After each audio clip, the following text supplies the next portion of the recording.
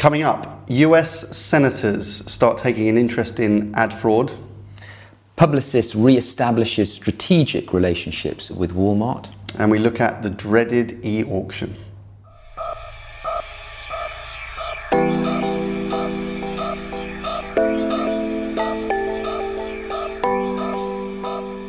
Hello and welcome to IDCOM's Media Snack, episode 34. Today, interesting news coming out of the US. A couple of US senators are starting to take an interest in ad fraud. Yes. We hear that Publicis and Walmart have established a strategic relationship. Yeah. And finally, we'll look at one of the bugbears of media agencies is having to go through e-auctions as part of the pitching process. And we'll discuss the pros and cons of that. Mm-hmm. All coming up in today's Media Snack in just the time it takes to eat a sandwich. Right, first up this week, quite a big story actually that's come out of the US. Two US senators have written a letter to the FTC, which is the Federal Trade Commission. That's right. And they've written a list of questions of the FTC, asking them about the threat of ad fraud and the impact that could have on the advertising industry, but most importantly, I think, onto consumers. That's right. Yeah. So in the US, online advertising is a $60 billion business. Mm-hmm. Estimates have it that 10% of that, so around $7 billion, is actually siphoned off. That's good maths. Yeah, thank you. Is siphoned off through ad fraud. So it's a massive, massive issue, not just for the industry, but also it's a massive lump of change. And I think this is probably what's raised the heckles of the senators. Yeah, and it's something that we've been perhaps anticipating might eventually happen at some point, given the concerns over a lot of practice in advertising, and the sheer numbers involved. At some point, politics is going to maybe find this an interesting thing to start championing. And I think that one of the biggest concerns that they raise, and now the FBI are getting involved, is that the prediction is that within 10 years, ad fraud will be the second largest funder of organised crime in the US, behind drug trafficking. So we're, as an industry, we're really kind of up there in terms of integrity and credibility. That's obviously a massive concern. Politicians have got involved. Of course, there's a heightened political focus in the US at the moment. This, I'm sure, would be a good story to tell. If they can start to draw parallels between some of the world's largest advertisers and how they may be funding organised crime, that plays out, you'd imagine, incredibly well. And so, but it's also a parallel with the financial market. So the last time that they got heavily involved in an issue similar to this was in the regulations of the financial marketplace, and look what happened there. So essentially, they are putting a spotlight on the industry to up their game and address this massive issue. Yeah. So, I mean, what do you think will be the reaction of the marketing community? Well, the first thing is that the senators have written a letter to the FTC, and they're challenging the FTC to start making some investigation. And this is on ad fraud. I guess it's only a matter of time before a senator or someone at the FTC reads also the ANA rebate report and maybe starts to draw some parallels with these things. And so that's probably pretty bad news, I suppose, for the agencies. Not that they're necessarily doing anything wrong, but it's an additional focus. From a marketer's perspective, there's a brilliant piece of wording in the letter that the senators sent to the FTC, which is where they say that marketers should focus on events, i.e. outcomes of their investments in advertising, which cannot be fulfilled by robots, which is such a nice way of putting it. It's a lovely external perspective of our industry. Why are we chasing metrics as an industry which can be fulfilled by fraud? Why aren't we focusing on metrics which require a human action, not a bot action? And actually, that's such a simple way of looking at it. So, why are marketers not setting better KPIs for digital advertising? Why are agencies, who are supposed to be guardians of that investment, not helping them set KPIs to optimize, at the very least, human action and minimize robot action. Yeah. But it seems to be going the other way. That's right. So why, that's something which perhaps additional FTC focus on this might help us understand and put pressure, I think, in the right places, right? It's going to put pressure on the advertising community to account for the $7 billion that's finding its way into organised crime. Absolutely. It's a serious issue. It's a big issue, and I think if anything that this will prevent the community, the industry, the advertising community from ignoring this issue any further. Yeah. They are going to have to address it. They're going to have to confront this issue. It's not just going to be the responsibility of publishers or agencies. It'll have to be a collective responsibility, and this won't go away until the issue is resolved. Yeah, I agree. So next up, Walmart, the massive US retailer, has forged a strategic relationship with Publicis Group. Yep. Okay, so they've had a long-standing relationship with Saatchi & Saatchi and the Martin Agency. Now, on the back of this news, the Martin Agency have lost all creative scope, and all of that has now been given to Publicis, their creative agencies. So, a re-establishment of a very deep, long-standing kind of relationship. What I think makes it newsworthy is that actually Publicis lost the media for Walmart at the end of last year as part of the kind of Media Palooza piece. Do we know where that actually went? I still don't think we know where that ended up. No. We'll make an appeal, actually. If anybody knows what Walmart may have misplaced their $1 billion media account, nobody seems to know quite where it's gone.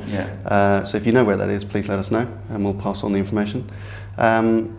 But we don't know, it's some recompense for Publicis having, we think, MediaVest have lost the $1 billion worth of media billings, but have gained a lot of this new creative scope. Of course, Publicis are saying this is a great validation, right, of their new positioning, which we've discussed at length.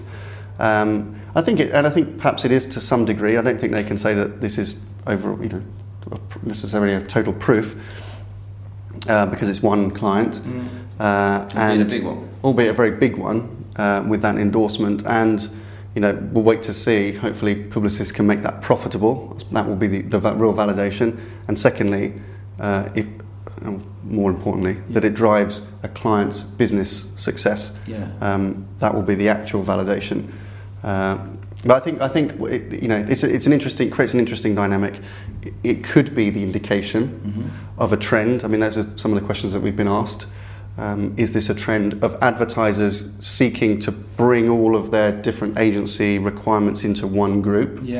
And I think the Publicis structure was really aimed at trying to do that. And I think what they did, we discussed before, what they did which was very, very smart, I think, was to go out with a very clear message of being customer-focused, advertiser-focused, and to structure around service to those clients, which I think historically might have been missing from the group propositions, where you had very broad menu of services that maybe couldn't collaborate. So if Publicis can bring this together with a good service proposition, this could be the beginning or a good validation of this more agile group structures where these deep resources that they have can be better mobilized around a particular client's requirement. And I think, from a marketing perspective, or from Walmart's perspective, I think it makes a lot of sense. I'd imagine, given that they're a retailer that has a complex arrangements of kind of service providers, being able to manage their vendors, if you like, their portfolio of kind of communication suppliers simply within one holding group that has a clear management structure and authority makes a lot of sense. And obviously they've got a lot of trust, they have a legacy relationship with Publicis, and they've convinced them that this new structure is gonna pay dividends and is gonna generate a smoother way of working for them, and it makes a lot of sense. The implications on media at this stage we're not quite sure, but from a creative perspective, I think it makes a lot of sense. It does. And we hear a lot, a frequent moan of very senior marketers is that they don't get enough time to grow their brands because they spend far too much time trying to manage a complex agency roster. We hear it again and again and again, and if only that was easier. And the response typically from agencies is, we need to find better ways of collaborating. You go to any conference, there's always a session on how do agencies collaborate better, and it becomes a bit kind of predictable. If anything, this starts to say, actually, what, marketers are not necessarily looking for collaboration necessarily. If agencies are smart, then they can take all the scope and make it work internally. Because they're looking for ease of management, I think, in a lot of cases, to allow them to do their day jobs. Exactly. The proof will be in the client results ultimately. Okay, finally today, e-auctions. Oof, yes. You like e-auctions? I love e-auctions. Love e-auctions. So just in case you're not aware, an e-auction is typically a piece of software that a buyer may use to evaluate supplier submissions, typically. It's perfectly sensible. Try and find balanced cost and quality. So if you're buying a commodity, you might ask suppliers to put in their best prices versus different products of quality and things like that. And then you pick a supplier. And there are a number of systems. A lot of large companies around the world use these for managing all their external suppliers. The reason that it's interesting, and the reason that we want to talk about it today, is because over the years they've become increasingly a part of media agency pitches. That's right. And some of the ones that we've worked on have included these kind of technologies, and we've worked with clients that use these technologies, I should say, not necessarily on our recommendation, I might add. But what's the impact? It's kind of got the news kind of buzzing again. So Steve Allen, who is the chief executive of Mediacom, has been very vocal about an e-auction process that was conducted for the recent VW review, where they were unsuccessful. Yeah, because they were the massive incumbent, and they lost this $2 billion huge billings loss to them. And the criticism was that a big proportion of the weighting of that decision was down to the costs that were generated through this kind of e-auction system. And it happens in a lot of reviews. A lot of large organisations have to be compliant through some form of e-sourcing mechanic. That's not unusual. And as more and more reviews are managed through procurement departments, they use these systems, like MTORUS is a relatively well-known one, to facilitate the investment exercise part of a review. Now, the problem with that is that it encourages a race to the bottom. So particularly where it's blind as well. And I think that was Steve's criticism, where you can't see where you're aiming at, and you're just asked to go lower and lower. And the experience that we've had sometimes on the other side of those is you get either some traffic light system that tells you that you're off, and you have to just keep going down, down, down until it goes green. Or it tells you where you rank, even worse. So you are, perhaps there are 4 agencies participating in this review, you put your figure in, you come first, and then within seconds you're 4th again. So then you are challenged to provide a different price in order to improve your ranking within the auction. And that obviously facilitates a race to the bottom. And that's the greatest sort of challenge, and that's the greatest concern. And we do everything we can to discourage or dissuade clients that we work with throughout this process, throughout pitch processes, to use an e-auction. There are far better, more effective ways, I think, of establishing a competitive trading position than using a system and like that's that. the fundamental. The ambition from a marketer perspective, when you talk about media spend, should be, your aspiration should be to reach a competitive cost position. The challenge with the approach, particularly using an e-auction system, is that it treats media like a commodity that can be bought cheaper and cheaper and cheaper. Now, if you're buying a raw material, let's just say you're buying aluminium to put on in drinks cans, or you're buying paper for packaging, or some raw materials, then typically you're buying that from the supplier of those commodities. So from an aluminium supplier or paper supplier, or whoever it is. And they will know their baseline costs. They will know where their margins sit, and they will know how low they can go. And then it's up to them to make the decision of how low they want to get on the price. And that's perfectly good diligence from a from a procurement organisation to say, based on a quality spec, this we want to pay the lowest price, and so we'll have people tender for that. It makes complete sense. The difficulty of media is it's an intangible commodity. It doesn't actually exist. So you don't, and in many countries in the world, you don't know what the price is of something till it has appeared, or that it's broadcast, or it's issued. And secondly, agencies don't own that commodity. Some examples they do, but we'll come to those in a minute. But generally, agencies, they don't own it. They are acting as agents. They are part of the procurement process. So that's why it's slightly strange putting media agencies in a blind auction, because they're having to commit ever lower and lower and lower prices for something of which they do not control. So it's a gamble. And they don't know that, and they don't necessarily, or not supposed to, make a margin on that inventory. So all they're doing is representing what they think they can buy it for, which is really a gamble. It's just gambling. And for the agencies that race to the bottom, they are staking millions or hundreds of millions of dollars sometimes on a complete gamble. Yeah.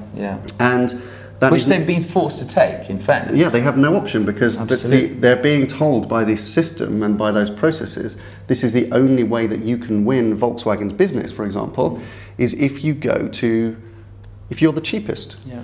And agencies are having to commit themselves to be the cheapest on something that they don't know the price of, which is risky, you could say, always reckless in some examples. And the impact of that is that a client might walk away and say, wow, we've got amazing commitment on cost savings, we've got a hugely cheap media, but then the agency on the back end, having won that piece of business, having frankly gambled in this system, completely blind often, then are held to account for delivery. Yeah. And that's where time and time again, then it goes off the rails, because the agency have to do nothing but deliver the discounts. Yeah. And so all the resources of the agency are focused on trying to somehow deliver a deal which they have committed themselves to without really knowing how to deliver it. And then it compromises neutrality of thinking and quality and all of the things. There's no planning happens. Absolutely.